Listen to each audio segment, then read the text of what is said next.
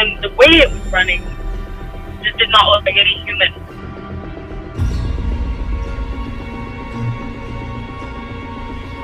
Immediately, it felt like someone was watching. Something was watching.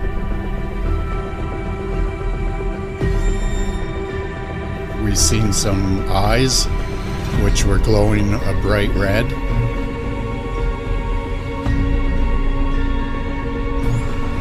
Welcome, everyone. You're listening to This Sasquatch Show, brought to you by Nicola Valley Bigfoot. Sit back and enjoy. Yeah, my first encounter was back in the in the 80s sometime. I had just built my cabin, and there was 3 of us up there. We were installing sheetrock and insulation, and the only thing we really had, because this was in September, and we were kind of getting ready for the hunting season. And I had a Mr. Heater going, and all we had was little cots and sleeping bags and that sort of thing. There was no treatments on the windows or anything. And somewhere around 2:30, 3 o'clock in the morning, and it seems like every encounter I've had, or almost every one I've had something to do with that same timeline. Somewhere about 2:30, 3 o'clock in the morning. They always seem to be very active. At any rate, the 3 of us woke up, and we noticed something looking through the window, and it looked like it had a hoodie on.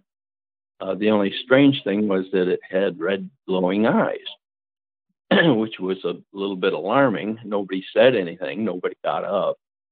My one friend just kind of pulled the sleeping bag back over his head.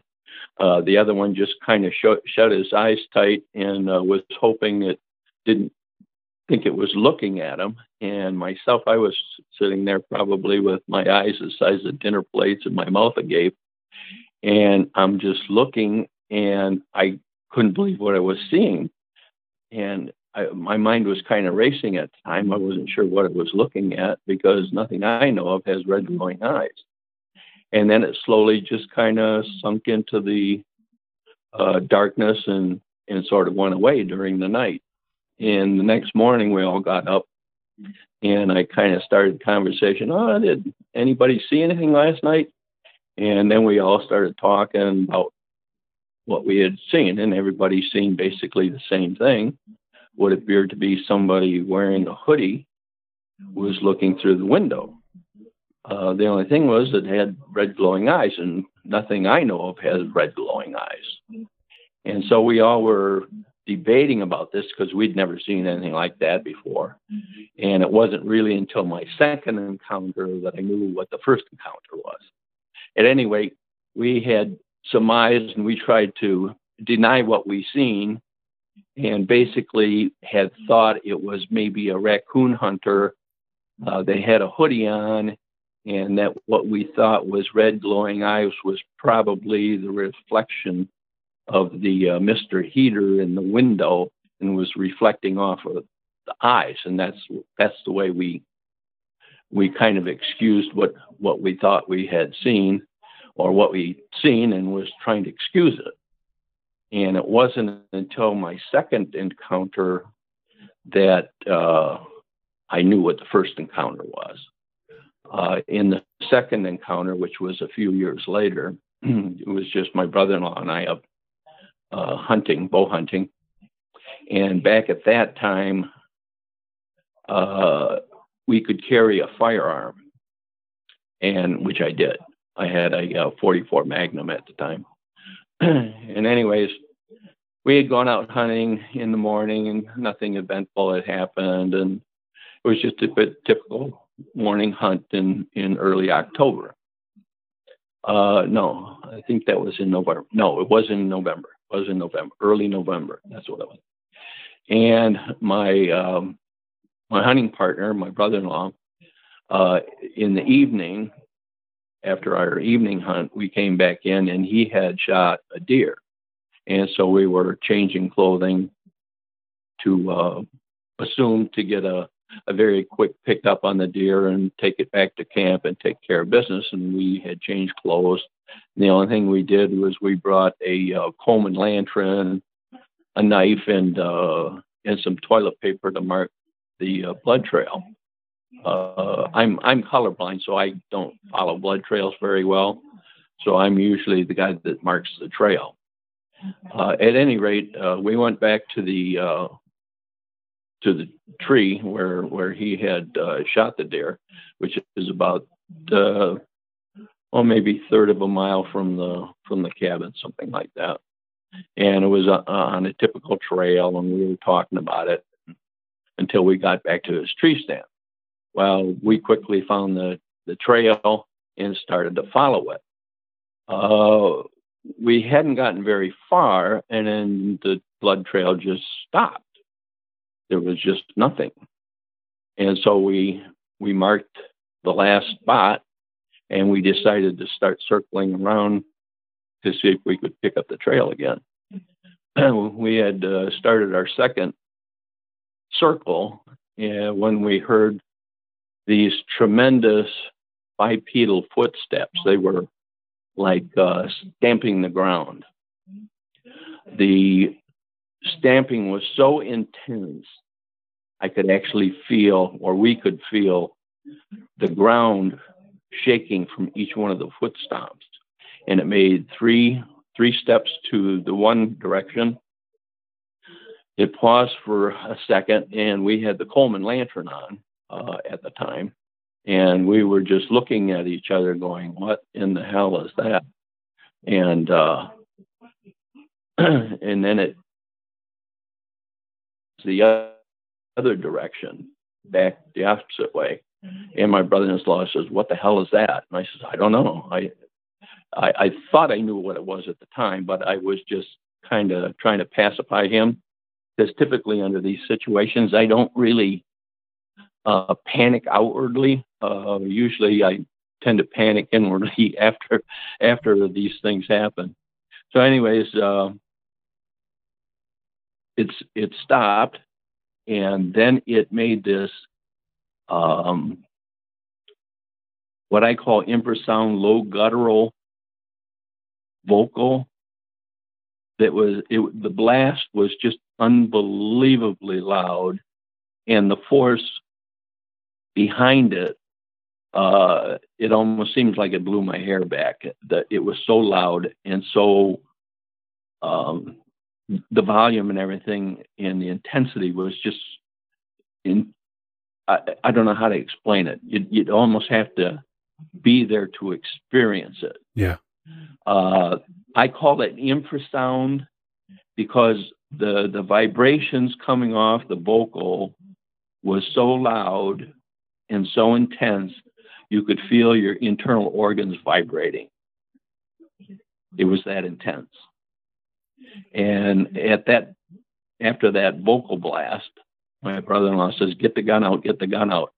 And I said, well, it's probably just some forest creature. And of course, I knew I was lying to him, but I just said that to him.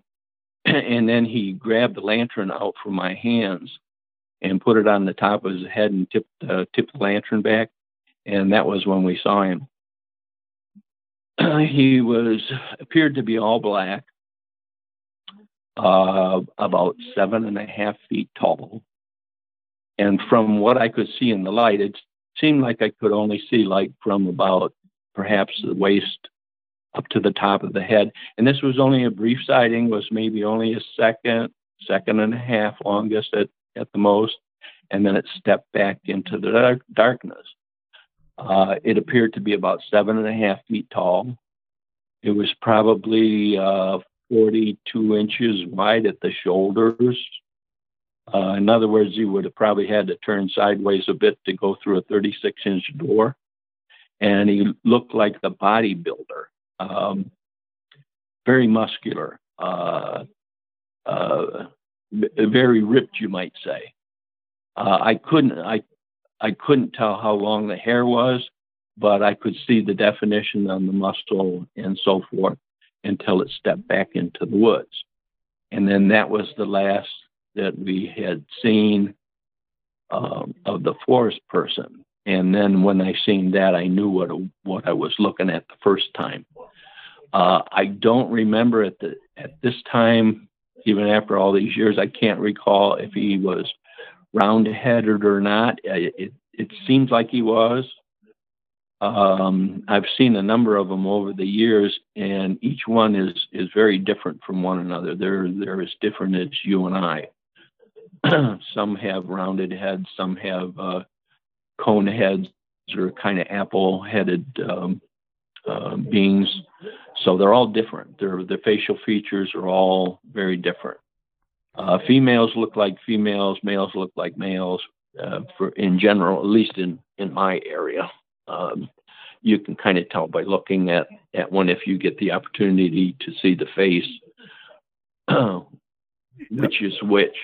Anyway, so he looked to be about 700 pounds would be my guess, 500 to 700 pounds, at a height of about 7.5 feet.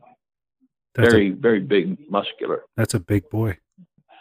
Well, he's now over 9 feet tall. I wanted to ask though, did it take your deer? Like, did you ever find your deer, or did it take your deer? No. That was what we had surmised, that it had found the deer before we did and was not giving it back. On subsequent talks, I can speak with the forest people now. I have what I call 3 interpreters. These are people that get mind speak with what I call my clan. And usually what happens is I'll be texting with my friends, and the forest people will jump in on the conversation and start talking.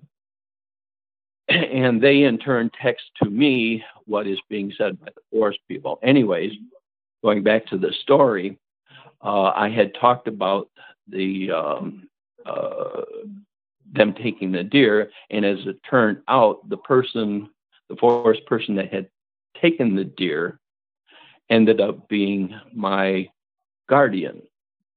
A guardian is a forest person who wants to have a closer relationship with you, and they become a watcher over you. They study you. They learn kind of everything there is to learn about you. They almost know you better than you know themselves. At any rate, he had told me at the time that they took the deer, and his answer to me was, "We needed the deer more than you did." And that was his comment. He never really commented much after that. And then to continue on with back at the original story, the experience gave me PTSD for quite a few years afterwards. I couldn't hardly even talk about it. I would go through the emotions and everything, and I would kind of relive the situation, and it would kind of break me down. In the subsequent years since then, I had lost my hunting party. He had died. So talking about the experience plus him, I don't know if that's what actually broke me down, or whether it was just reliving the moment that did it.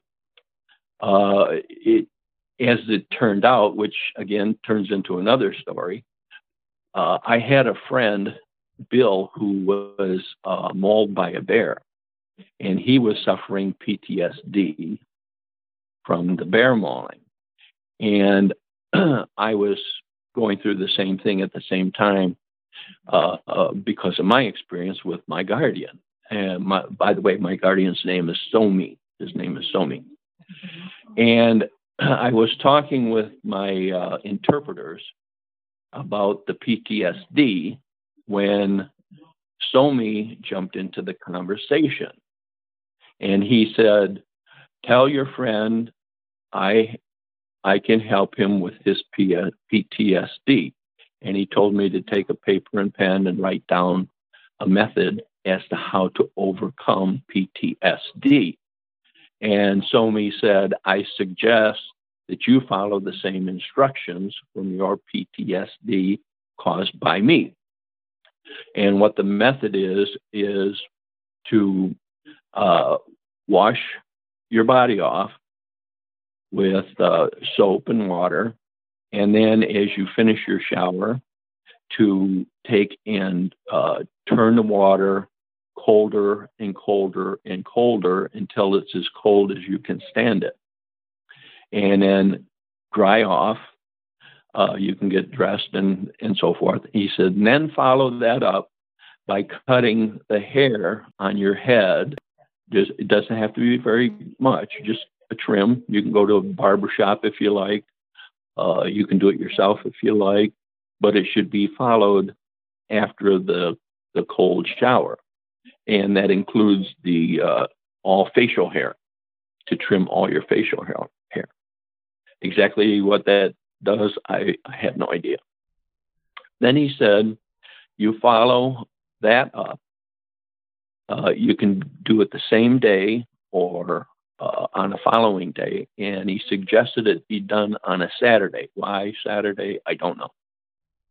And then he said, what you want to do after the cold shower and the hair trimming, to say a prayer to the great creator or God, say a prayer, and then include whatever it was that causes your PTSD. In my friend Bill's case, he was to say a prayer to the bear. And in my case, it was to say a prayer to Somi. And in that prayer, to forgive whoever or whatever causes your PTSD. And then he said, follow that up and write on a paper everything that you experienced during that encounter or whatever it was that caused your PTSD. Write it down on paper. Write down every emotion that you had experienced. Write down anything that it had cost you. It may have cost you perhaps a relationship. It may have cost you a job.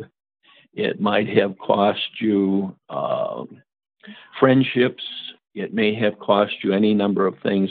But to write it all down on paper and to forgive whoever or whatever had caused your PTSD. And then follow that up and go outside and start a small sage fire with white sage if you have the white sage. It's recommended to use the white sage, but it can be just a regular small fire. Once you start the fire, you turn the paper that you had written and burn it in the fire. And Somi said that the fire would take the smoke to heaven as a prayer. And after that, your PTSD should go away. Now, you have to be very sincere about forgiving whoever or whatever it was to give that up. You cannot keep the emotion. You must give it up.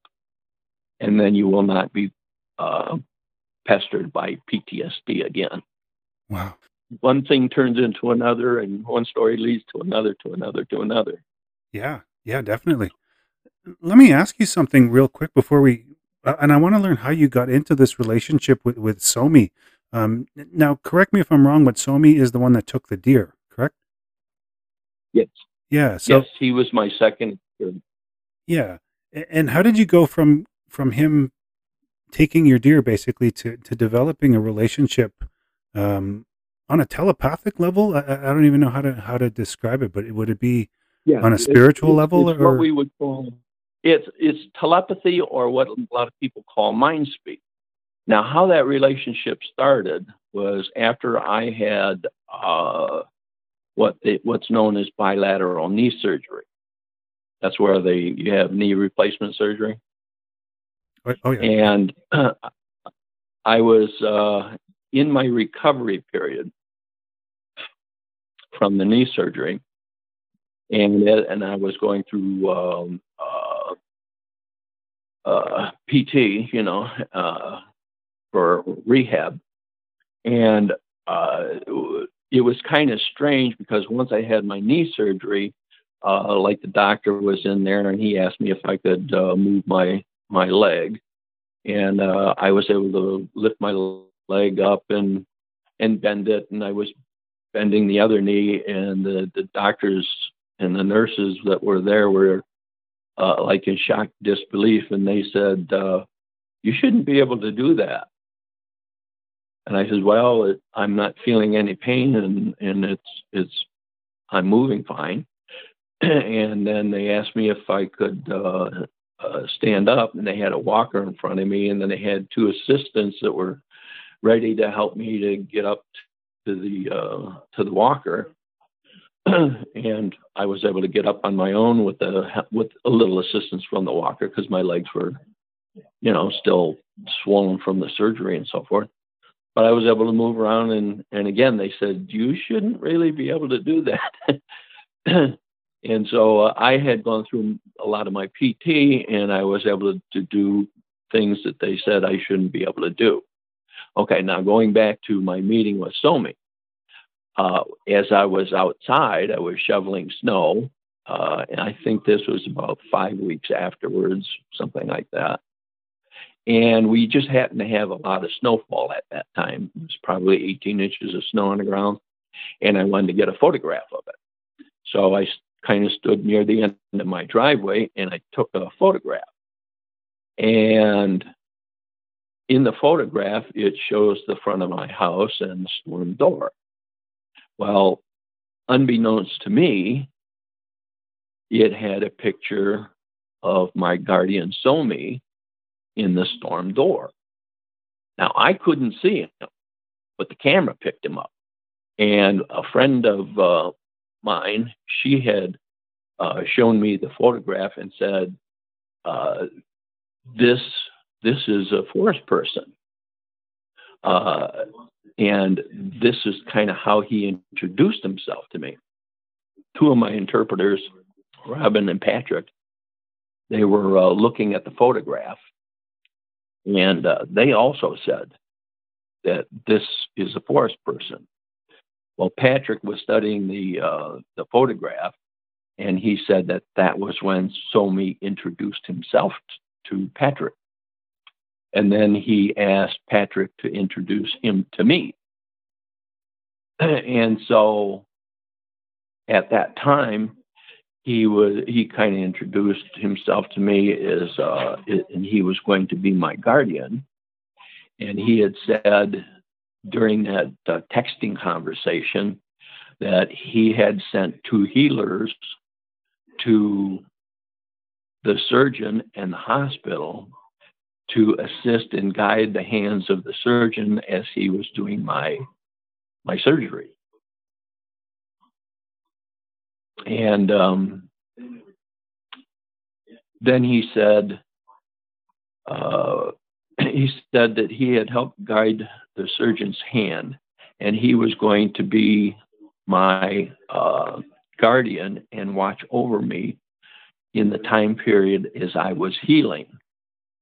And I said, "Well, why would you do that for me? I mean, what's that all about?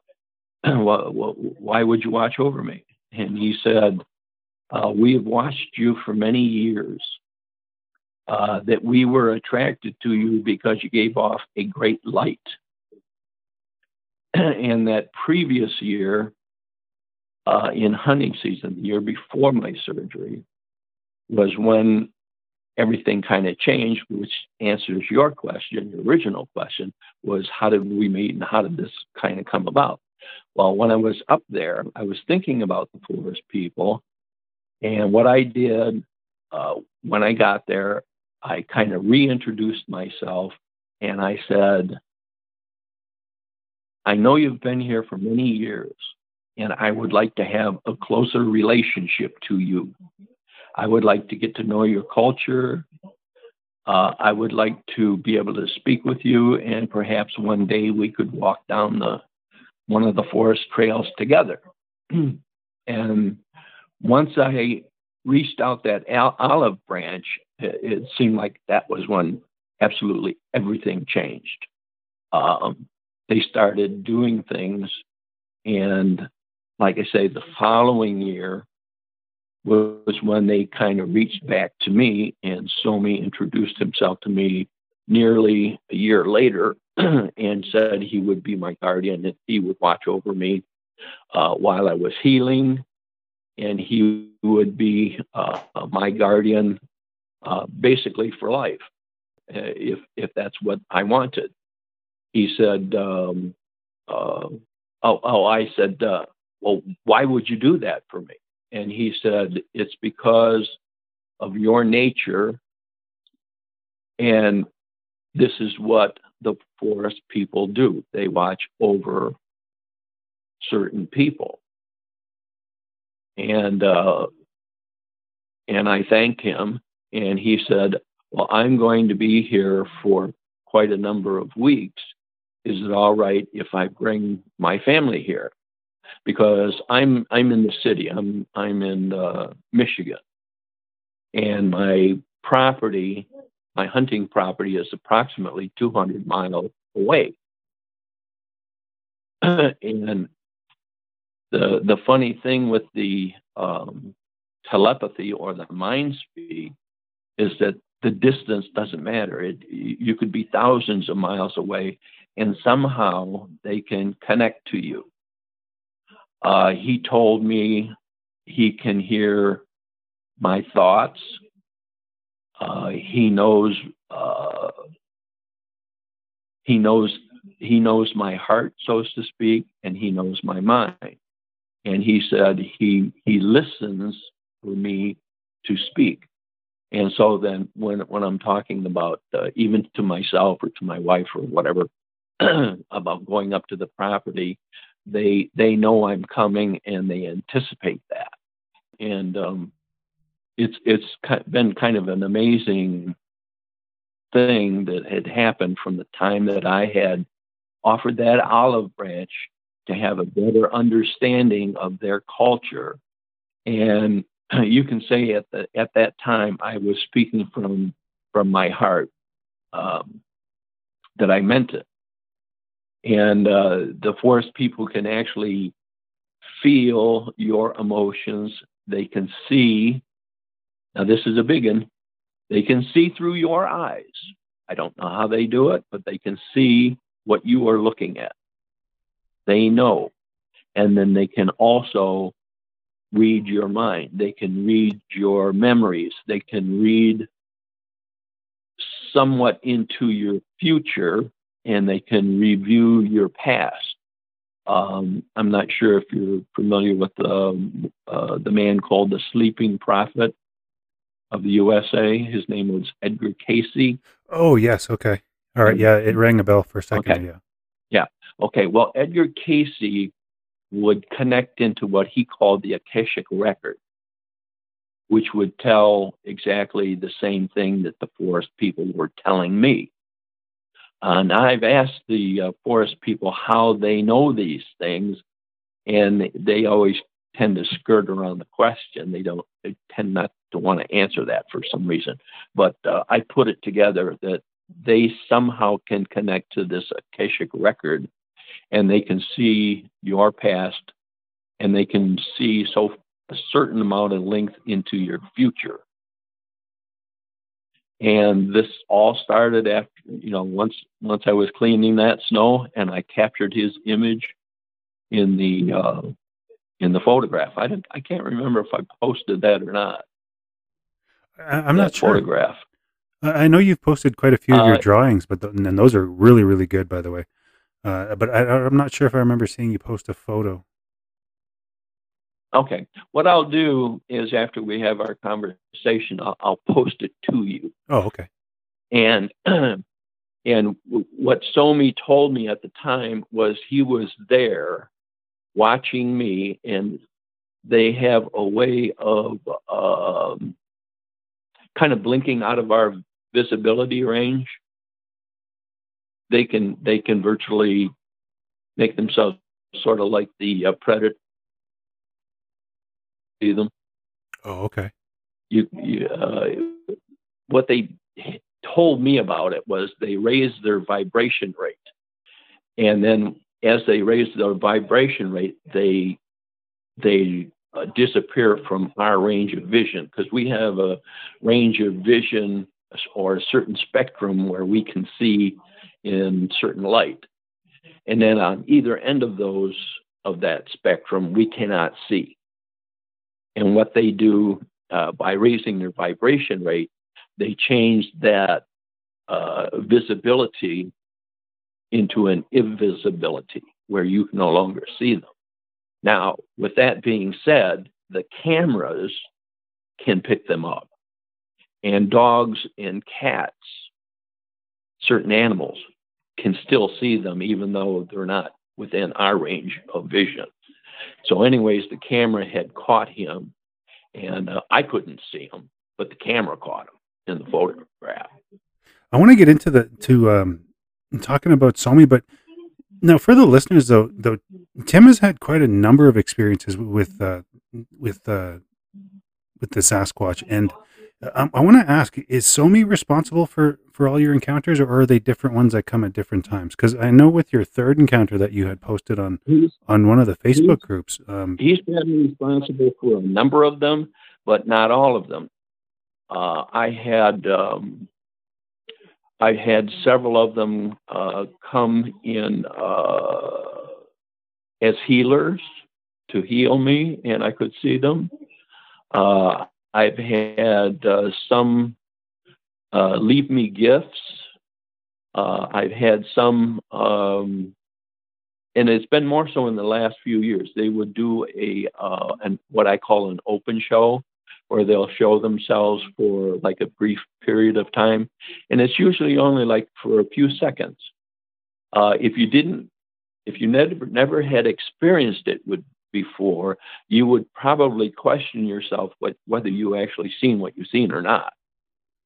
For instance, one night I was coming home from a friend's house, and I was up at the property hunting, and I was coming up the curve in the driveway when four of them walked right across the road in front of me. And as I was making the curve, the light shone up on them as they're crossing the road. And these were all big guys. They were probably 8-9 feet tall. They were huge. And they had long hair, very long hair. Probably the longest hair I've seen on any of them yet. Most of them usually seem to have short hair. But anyways, as they crossed the road, as they got to the other side, they just faded from view. Couldn't see them anymore. They just disappeared. And each time I have these experiences, I'll take and text my friends and ask them questions about the different forest people and my different experiences. And each time I do, I always ask for the names. So I have like 25 names of different forest people that I've collected over the year that I always ask for names. And there was only one that refused to give me his name, and he was the one that made the giant tree arches for me. Do you know why he didn't want to give you his name? No, I don't. The only thing he told me was, you hairless ones are always trying to get my picture. And it seemed like he was a little bit miffed about it. And he was another one that I had caught by accident in a photograph. What happened that day was my friend Jesse and I were doing a drive around the property, and it had just snowed. And again, it was about November 3rd, something like that. And it was the very first snow of the year. And I was just filling up my feeders, turkey feeders, and it came around the curve. And here was this gigantic tree arch. It was made from two trees.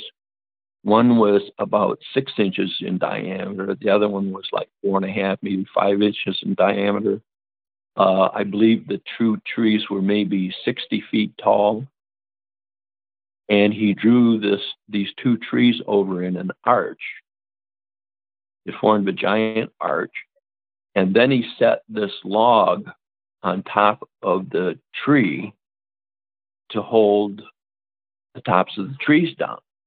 Well, this log that he had was, and he said he did it all by himself.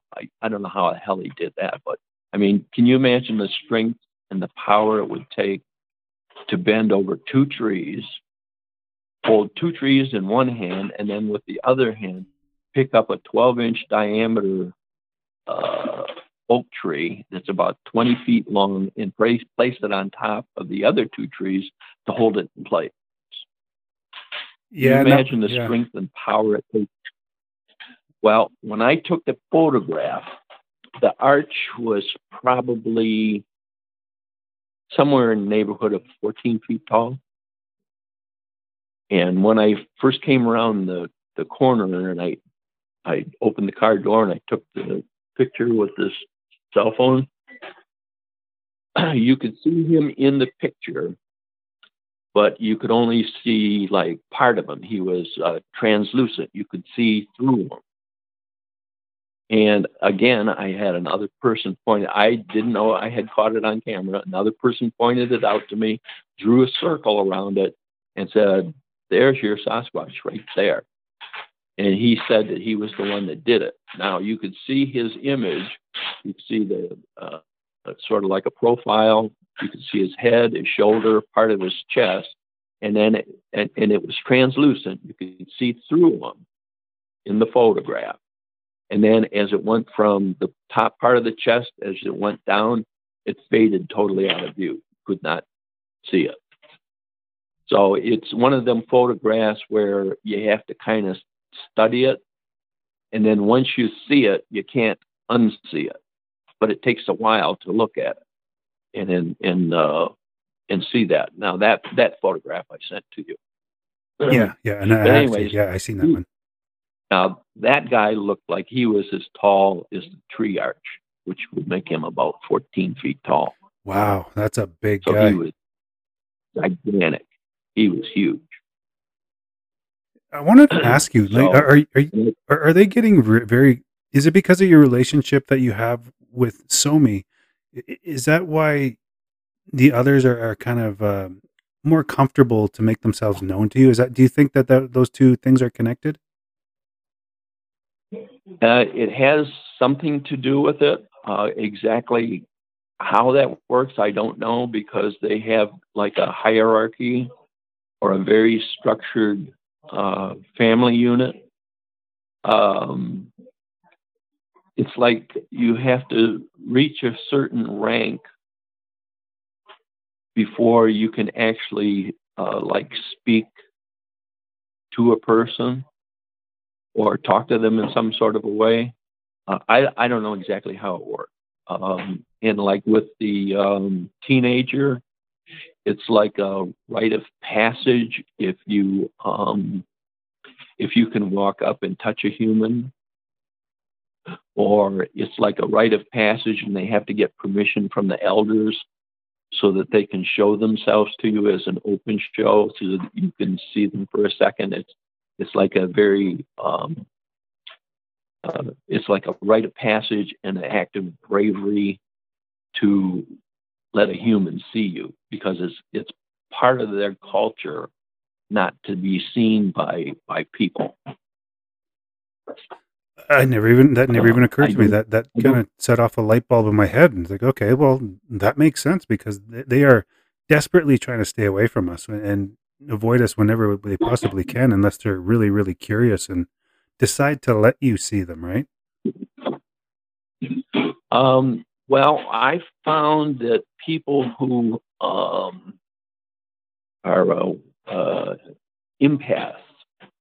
empathic people, they have a tendency to be the ones who can communicate with forest people the easiest. My guardian told me a couple of years ago that soon we would speak with one another face to face. And he says in that meeting, he said, don't be afraid. He says, but we will speak face to face. But until that happens, he said, use the interpreters. I said, oh, okay. Well, that was something like 4 years ago, and I'm still waiting. It still hasn't happened. So I'm still using what I call my interpreters. I originally had two, Patrick and Robin, and then I had gained a third one, and her name is Andrea. And I had met her about 3 years ago at she lived here in Michigan, where I'm at. She was up in the Lansing area, and I'm down closer to Detroit. And she couldn't do that originally.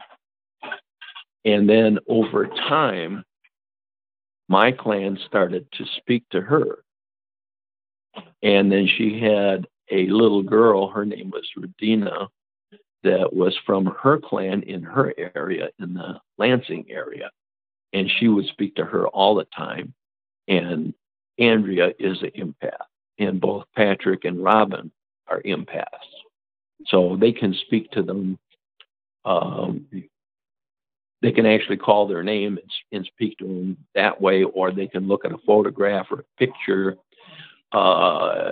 and they can see you, or let's say that you show them a photograph of the forest or what you thought was perhaps a forest person but wasn't sure. They can look at the photograph and connect to whoever that forest person was that you had captured in the photograph, and they can speak with them. And like I say, for myself, I always ask for names. So over the years, I've collected their names. I can give you that list of names. One is Marla, Malin, Helman, Samuel, Wasika, Amos, Ashtook, Eldrin, Eaton, Ellis, Bugatti, Blossom, Anson, Tyree, Mandela, Razikiman, Radina, Epshaw, Keelan, and Melner. And then there's Somi, and those are the names that I've collected over the last few years, because I always write them down when I speak to them. Wow. Because each one had some sort of an individual or a group meeting for some reason. There was an encounter with each one of them over the years, and each one has a certain story that goes with each one of them. There was 3 of them that were sent here to watch over my wife while I was up hunting, and that was Ashtook, Eaton, and Eldred. They were watching over my wife while I was up hunting. That's very fascinating. Like, I'm not sure why they want to have meetings with humans, but I was going to ask, like, what's your take on that? I had asked them several questions in that realm, and I had asked, is there something going around in the forest people community where they want to make contact with people? And it seems like there's 2 camps. One that wants to stay with the old camp, which is to stay out of sight, keep quiet, don't be seen. And then there's like the new age era where they want to make contact, but it's with certain people.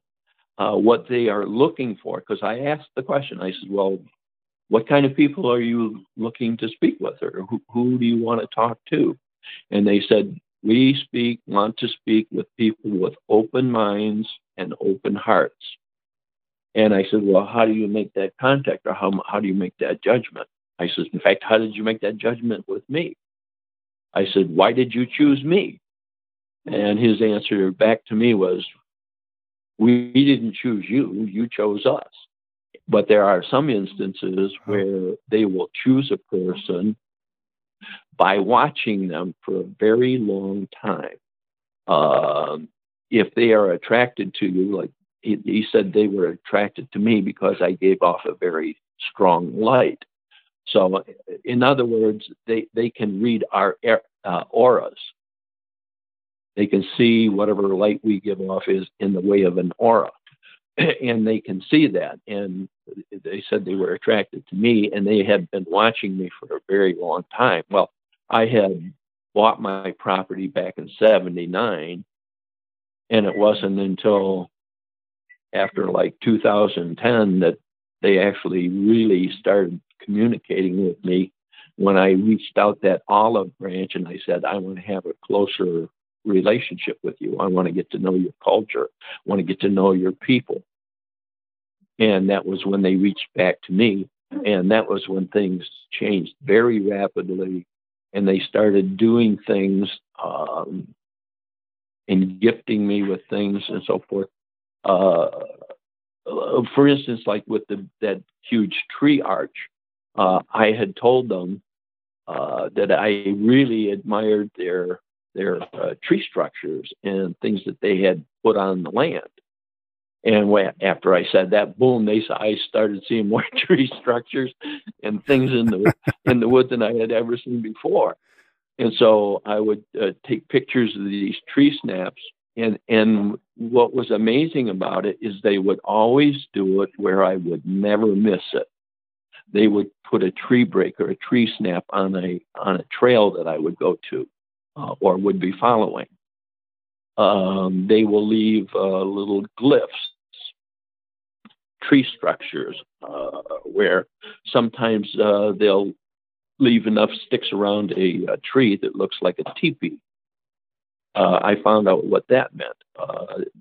The structures that look like a teepee with sticks around another tree is that each time one of the forest people passes by, a new person, they place a stick on that tree, which is kind of interesting. Oh yeah. Now I've had some other ones that were in the form of a teepee, but they were using these gigantic, huge logs, these big trees that would stack up against another tree.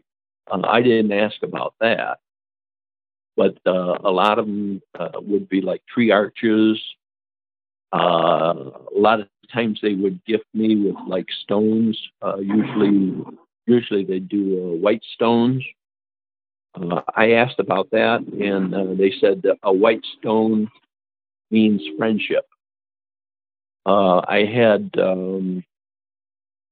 one female leave me a complete circle of stones. The stones were in a circle about, 22, 24 inches in diameter.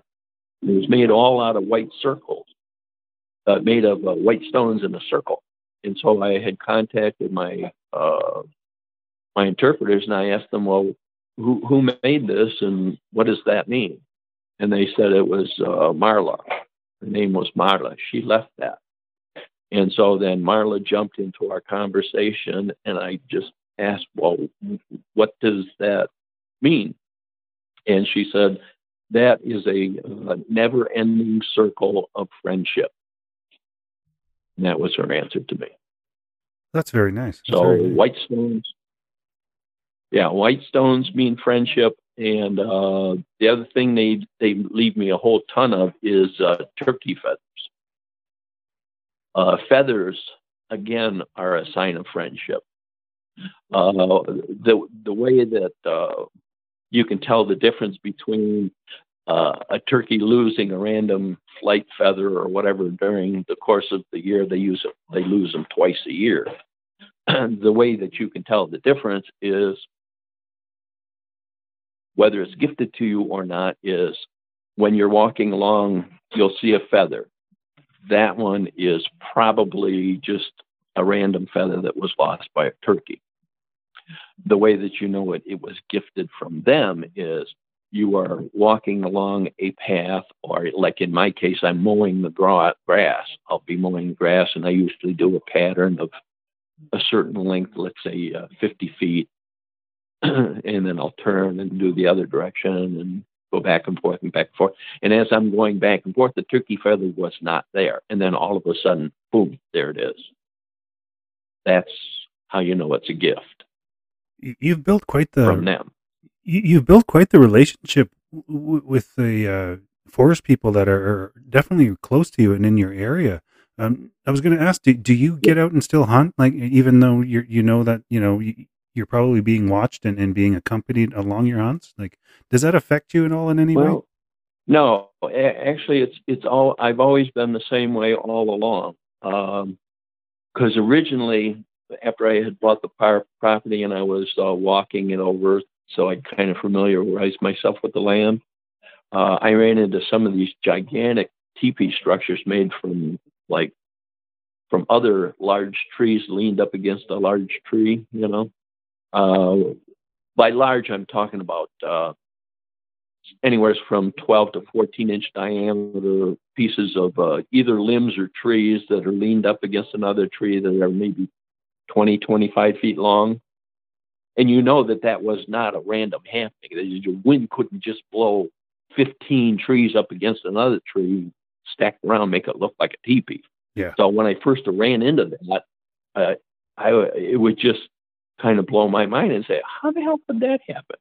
And then there was other times when I'd have a pretty good limb, let's say 8 to 10 inches in diameter, maybe 15 feet long. It'd be way up in the tree about, let's say 20, 25 feet in the air, and it would be perfectly horizontal. And I'd look at that and say, how in the hell did that get up there?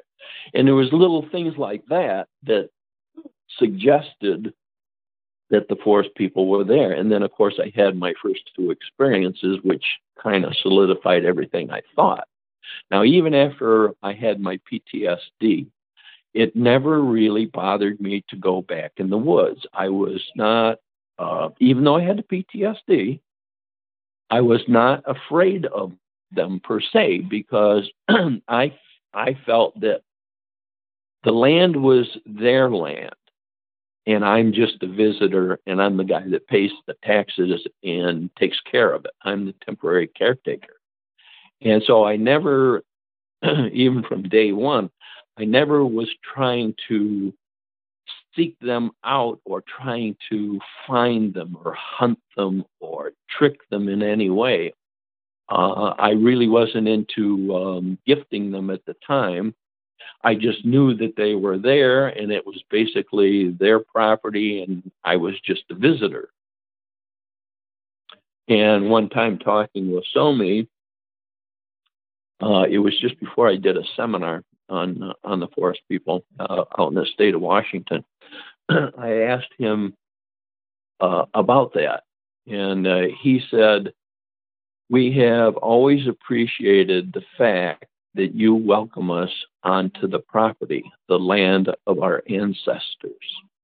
He said we had always appreciated that because they, in general, are not real fond of hunters, per se. Yeah. For obvious reasons. Yeah, I guess so. Yeah. The thing is, like with these visuals that you get,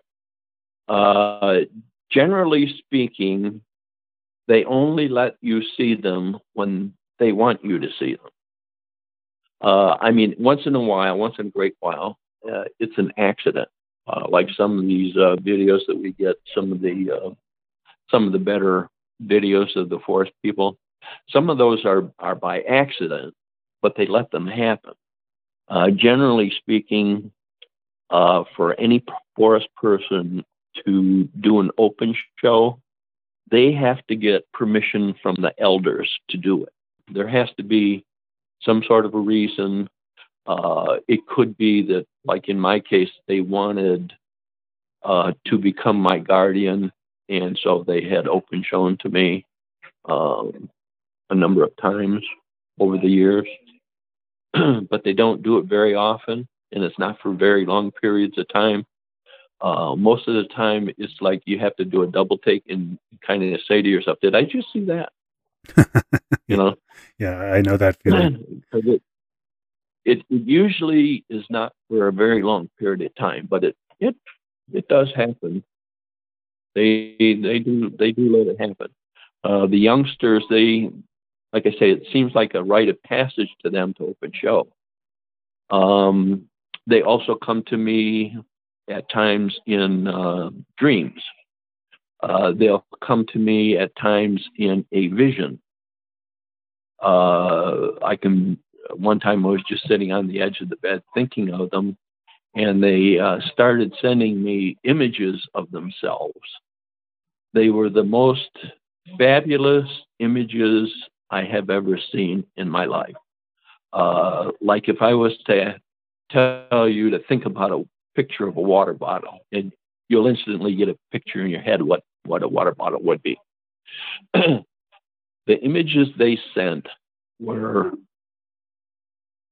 I would have to say, like high definition, 3-dimensional, exquisite lighting from every direction, as perfect a picture could be. The quality of the images it sent was just stunning. I could see every pore, every hair follicle, every wrinkle in the skin with each individual. And they sent me these images of themselves. Some, like I had said before, had rounded heads, sort of like you and me. Others had more of a cone-shaped head, or what we would call an apple head. Some had wider noses. Some had thinner noses. Some had more of a pug nose. Some had high cheekbones. Some had smooth features to the face. Some were more chiseled. Some had real deep-set eyes. Some were, the brow ridge wasn't as prominent.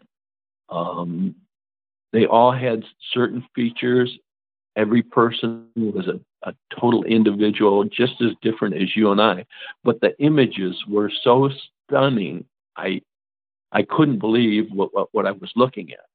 And I don't know, I can't recall exactly how fast these images came, but each one, if I wanted it to turn or do a complete circle or move back and forth, or I could do that while they were sending me this image of themselves. And it was an absolutely incredible evening. And I was just sitting on the edge of the bed when they did that. Wow. Now, here's another interesting one for you. Because people always ask about photographs. Why can't we get photographs? Why are they always blurry? Why yada, yada, yada. And so I asked Somi one time, I said, why is it your people don't do good photographs? And he said, well, my friend, he says, we don't like our photograph taken.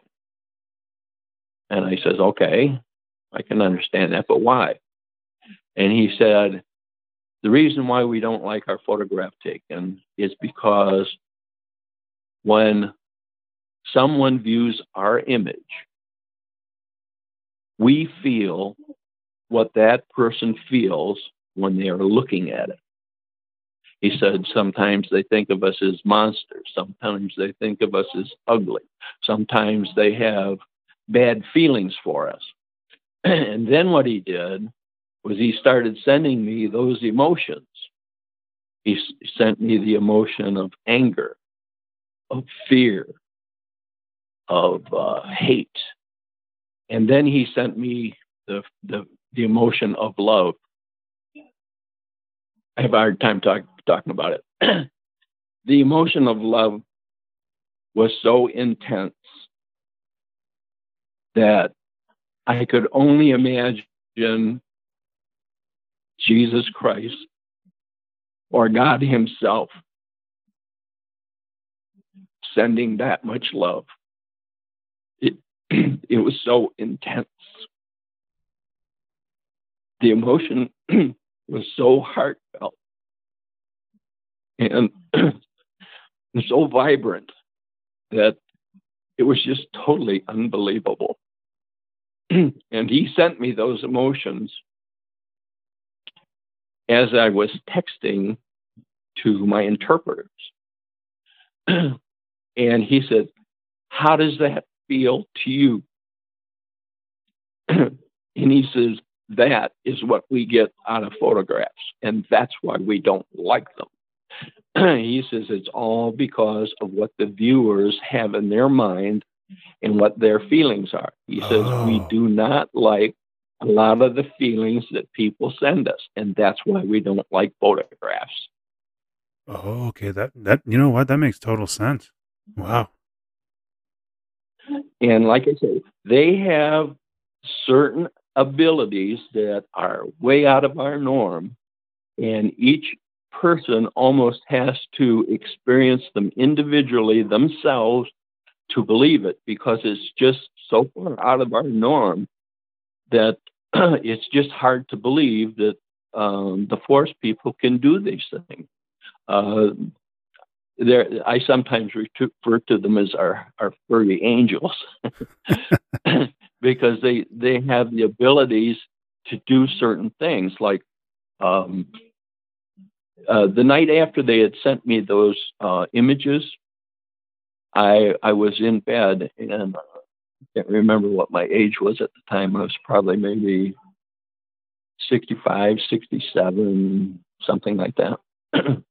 And I was laying in bed, and my shoulders were really bothering me. I have arthritis in my shoulders. It's from years and years and years of shooting arrows. I probably shot maybe 20 million arrows or something like that.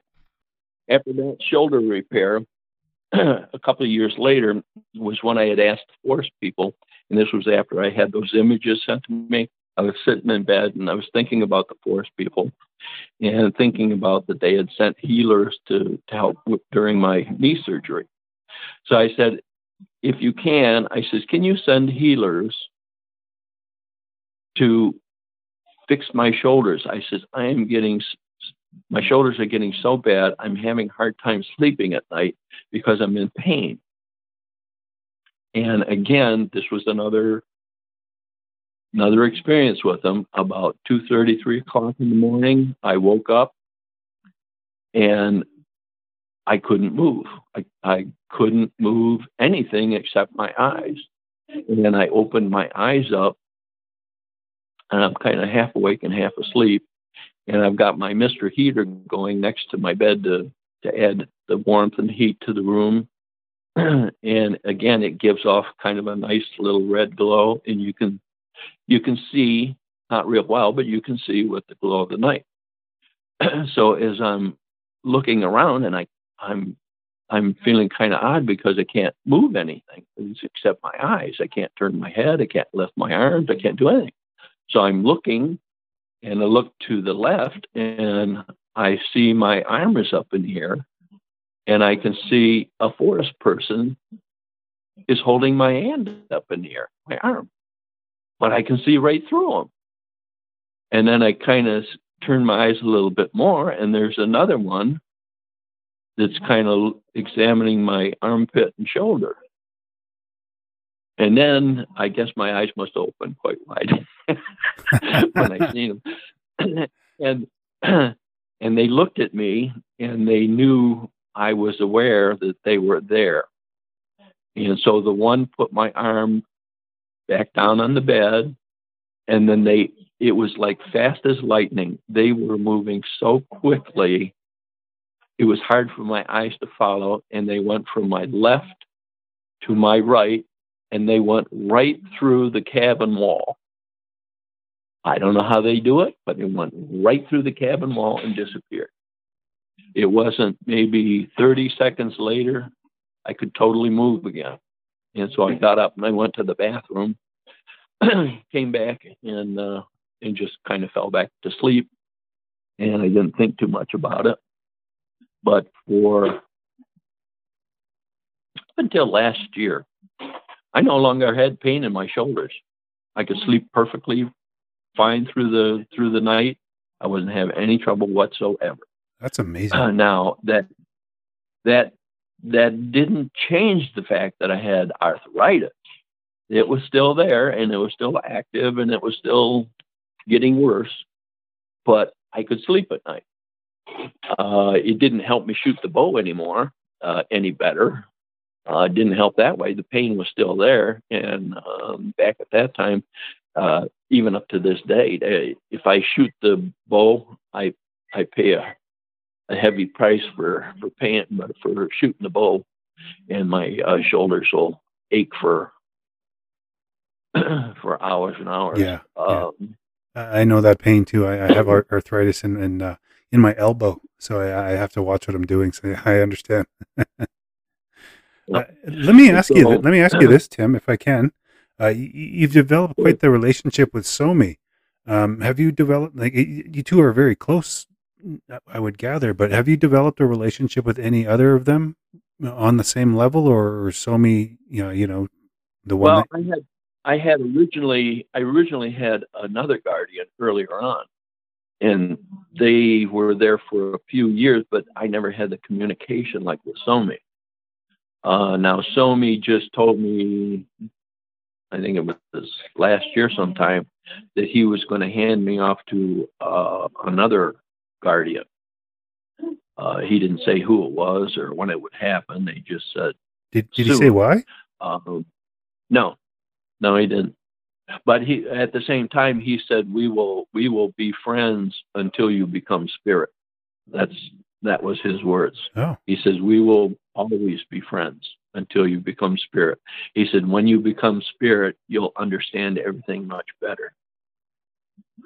Oh, okay.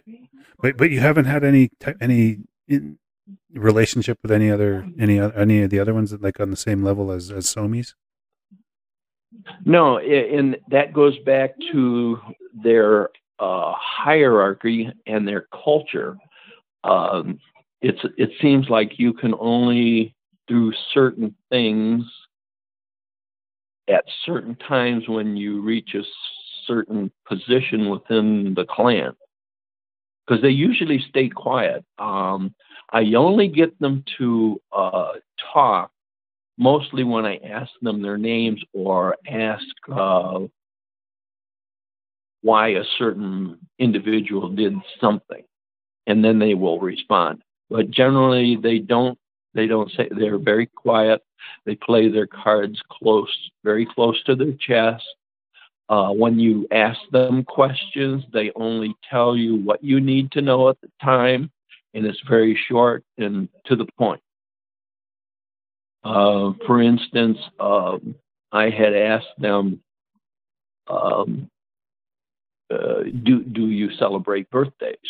And they said no, because it was my nephew's birthday is a couple of days after mine, and we were up at the property at that time, and we were asking them if they had celebrated birthdays, because we were celebrating our birthday, and he said no, we don't celebrate annual birthdays.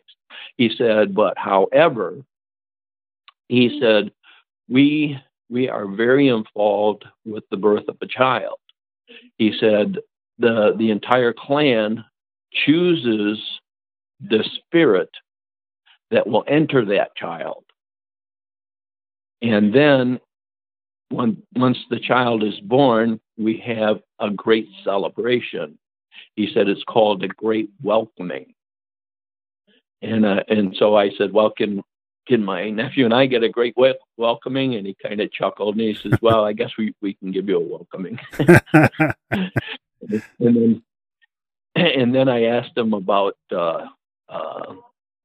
his age.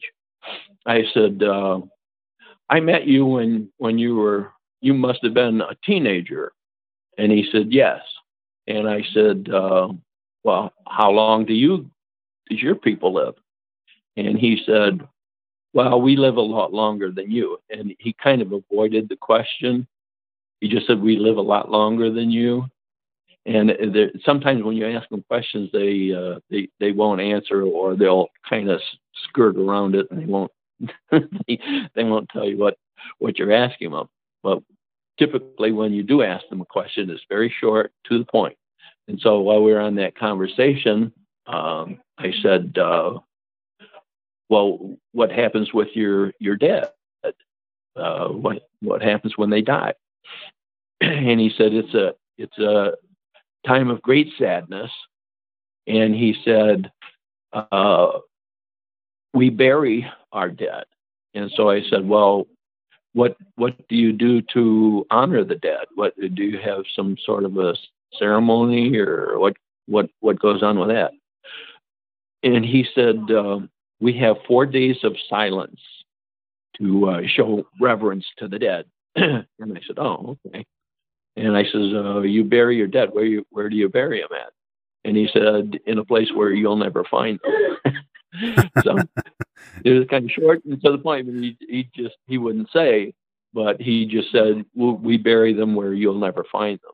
Yeah, that's always a question I've always wondered about is where, where their dead go. And I always assumed, they would follow, or, they'd be similar to the human celebration, I guess, and, perform a funeral type service, I would imagine. But, that just kind of confirms it, really, is that, I do think that from what you've told us, is that they do, in fact, bury their dead.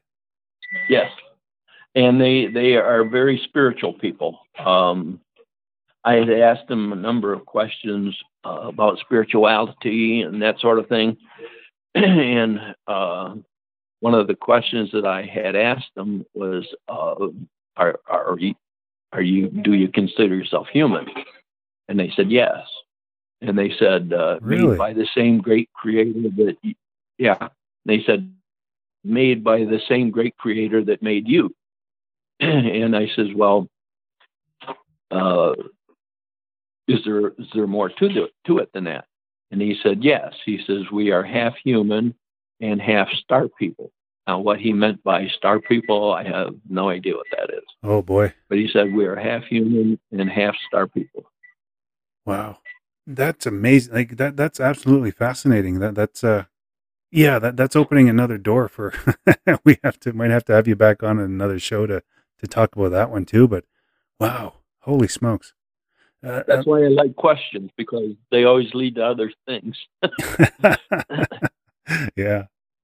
I wanted to ask you, now I'm going to just make an assumption here, but I always ask my guests, do you consider yourself fortunate or unfortunate, that you've had these experiences and these encounters? And I'm going to assume that you consider yourself quite fortunate that you have the relationship with Somi and his clan that you do. How has it really changed your life, though? Has it opened doors? Have you become more open-minded? Did it physically change you? Did it mentally change you? How has the change happened over the course of the many years that you've had the relationship with them? Well, I'd have to say, how can it not change you? I mean, it's something that few experience, and it's partly spiritual, because the forest people are like in two worlds at one time. It's like they are always in the spiritual world, and then they can be in our physical world at the same time. And that definitely affects you, especially if you ask enough questions about their culture.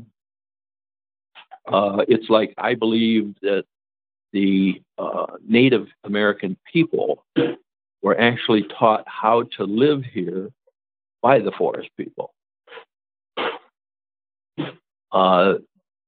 They had told me, the forest people had told me, that they were here millions of years before humans arrived on the planet. They were here much longer. He continued with that story and said, again, the Great Spirit or the Great Creator is the same that created you and I. And he said that back long ago, when Adam and Eve were here, he said that we never fell from grace like you did. We know about the Christ, but we don't need a savior. He said, because we never fell from grace as you did. Wow.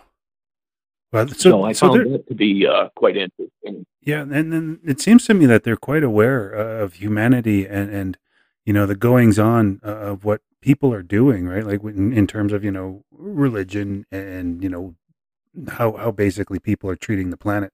Is that another reason why they avoid us? Is because they see how destructive humanity can be? Well, I'm not sure about that, but Could you ask them?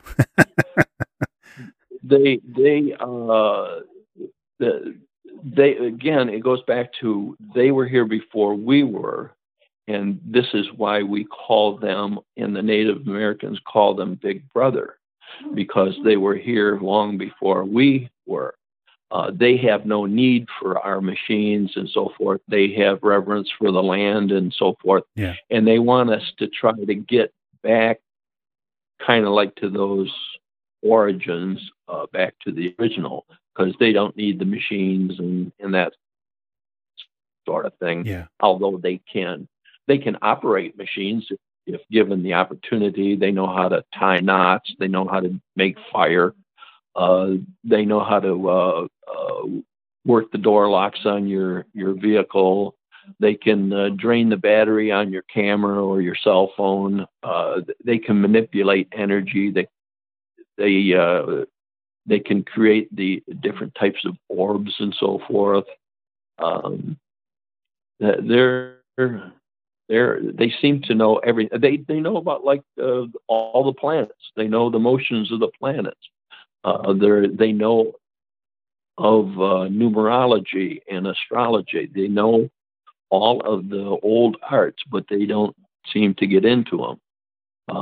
They use herbs and natural foods and spices for healing. It was like this last year, they were asking about the COVID thing, and they were concerned about it. And we had told them what we had learned, that you need magnesium, you need zinc, you need vitamin C and vitamin D to basically stay away from the COVID. And once they, I guess they worked with their medicine people how to work around the COVID. It's like there's natural remedies for the COVID. You don't need the vaccination. Vaccine. The vaccination may turn out to be worse than the cure, so to speak. But right now you can use either ivermectin, or you can use the hydroxychloroquine with zinc and vitamin D, and you will not get the COVID at all. In fact, you will be basically immune to normal influenzas, and you probably won't get pneumonia either. So those over-the-counter medications that we have, plus your zinc and your vitamin D will keep you away from getting that sort of thing. Well, I'm going to write that down. Well, Tim, this has been great. This has been really a lot of fun for me. I might have to get you back on because you've had several more encounters besides what we've talked about today. And I really do find your encounters extremely fascinating. Yeah, I got a whole bunch of stuff I can talk about. Yeah. And I could go on for hours and hours. And I could go on forever listening to you. But we were already pushing that. I was on the Pork and Bean show twice, and we went 3.5 hours before they called stop to the program. Oh, you know what? I wanted to ask you really quick before we let you go. Can you tell me about your experience on Finding Bigfoot?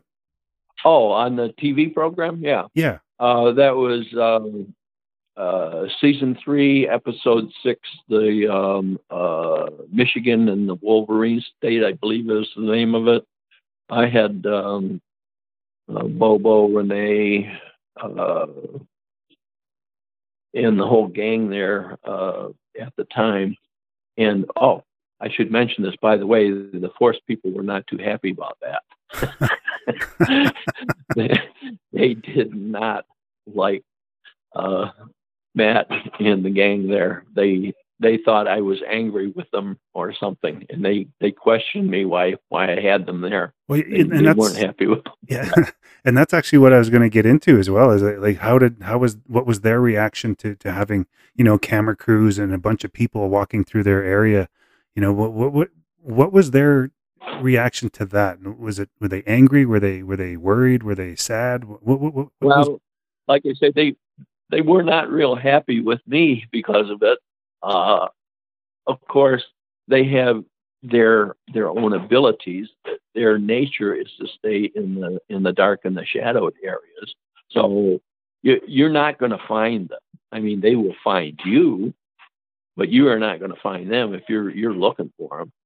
You may hear tree knocks or maybe shrubbery or branches shaken, or you may have some acorns or stones thrown in your direction. But it's only to let you know that they know that you're there, and they can read our minds and they can read our hearts, so they know exactly what you're doing and what you're up to. And so it wasn't it wasn't a very productive trip for the Finding Bigfoot crew, I'd imagine. No. Yeah. No, I mean, I showed them, and I went through my second experience. That was the first time that I had met Somi, and that was what the program was about. So that was season 3, episode 6, and I think it was called Michigan State and Wolverine and Sasquatch or something like that. I forget what it was. Yeah, I'm going to check it out tonight after. And that was when I started. Actually, I did most of the drawings I did for the program, and they refused to use them. They asked me to do the drawings, and then they didn't use them. That's weird. Well, Tim, this has been a real pleasure. I'm so grateful that you accepted my invitation to come on the program and talk about all of this stuff, because I find this stuff amazing. Like, this is absolutely fascinating to me, that to have a relationship with a clan. They basically have taken you in, and I don't know if you understand what that means, but you're now their family. So you have a very it's a very honorable thing to have happen. So, and you're very it's extremely rare. So you're a very lucky individual. Yeah, they told me I was family or a clan member about 3 years after it happened. For some reason, they never bothered to tell me. But at the same time, I consider them family, and they said that my family, whoever is in my family, is part of their family. So everyone in my family who's been to the property is accepted as a member of their family. Wow, that is so cool. And it really is a basically an honor to be accepted into their clan. Yes, I would say so. That's and you know what, Tim, I'm going to have to call you again in a couple of weeks. We might have to get you back on here and we start sharing a little bit more information, because I loved your encounters, and I love the relationship that you have with them. Because, and to be honest, I'm a little jealous, because I've had my own sighting, but it was very, very brief, and it didn't really. There was no connection mentally or telepathically, I should say, and it it sounds very petty, but I got a little jealous when I heard that. It's like, I kind of want to hear that too, but. Well, try reaching out to them like I did. Hold out that olive branch to them. Tell them what's on your mind and what's in your heart, and how you would prefer to have some sort of a working relationship with you. And chances are, if you have that open mind and heart, they'll accept that challenge. They may watch you for a while. And if you are accepted, if they accept that relationship, they will extend that olive branch to you, and things will change very, very rapidly, I would suspect, like it did me. Yeah. I'm going to try that. I'm actually going to try that, and see what happens. But I meant what I said before. We might have to get you back on in a couple of weeks, and we'll continue our conversation from there. Sure thing. I enjoy it. I like talking about it. Me too. I love it. I absolutely love it. I think it's very useful to talk about it and share your experiences with people. Yeah, absolutely. Absolutely. Well, Tim, I want to say thank you again for coming on. I really do appreciate you taking the time. I know, it's quite late where you're at, but I want to say thank you again. It's been a real pleasure for me to have you on. I sincerely mean that from the bottom of my heart. Thank you so much. Oh, you're more than welcome. Happy to do it again anytime. I'm going to hold you to that. Yeah, please do. I will. For the listeners, if you guys just want to hang around, we're going to close out the show, so stay there.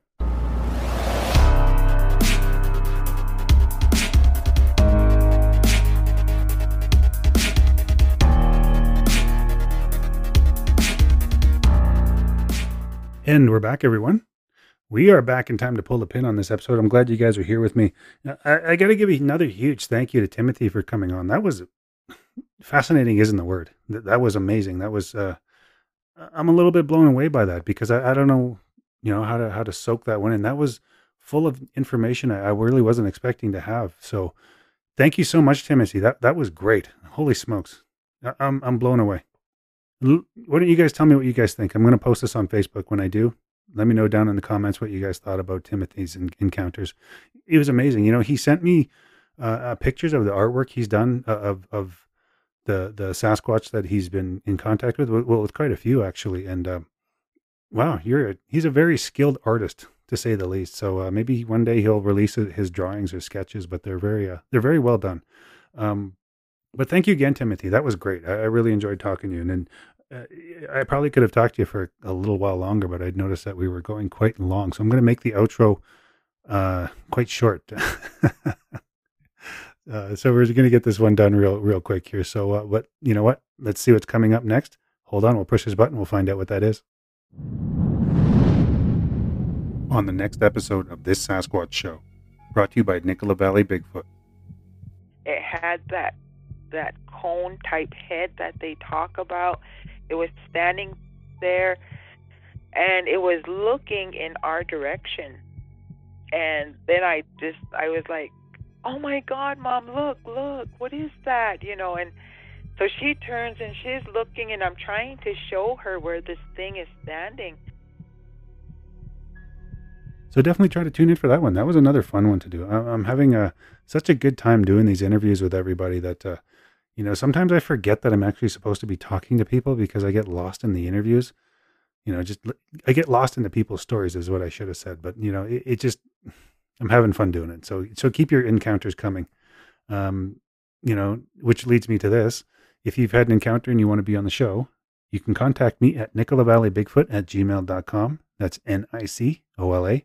nicolavalley.bigfoot@gmail.com. I'd love to hear from you guys. I've got the next couple of weeks kind of booked up, but I still want to hear from you guys, and I'd like to get you on the show. Let's talk some more Bigfoot. So until the next one, guys, I will talk to you later. Bye.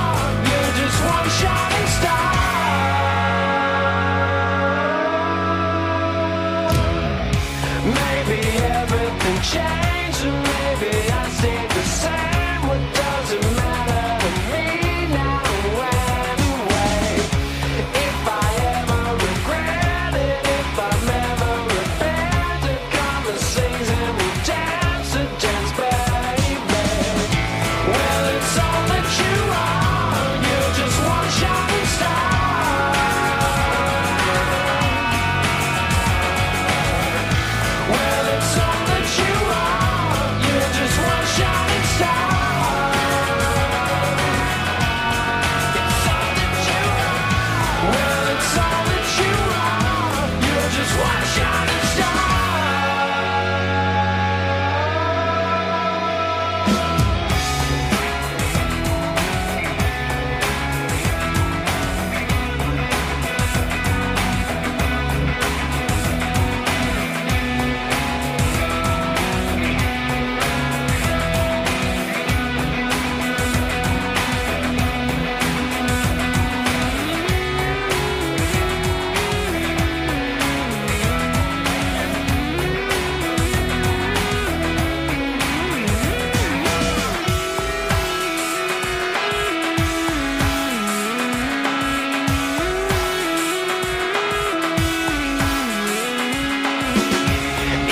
said hello.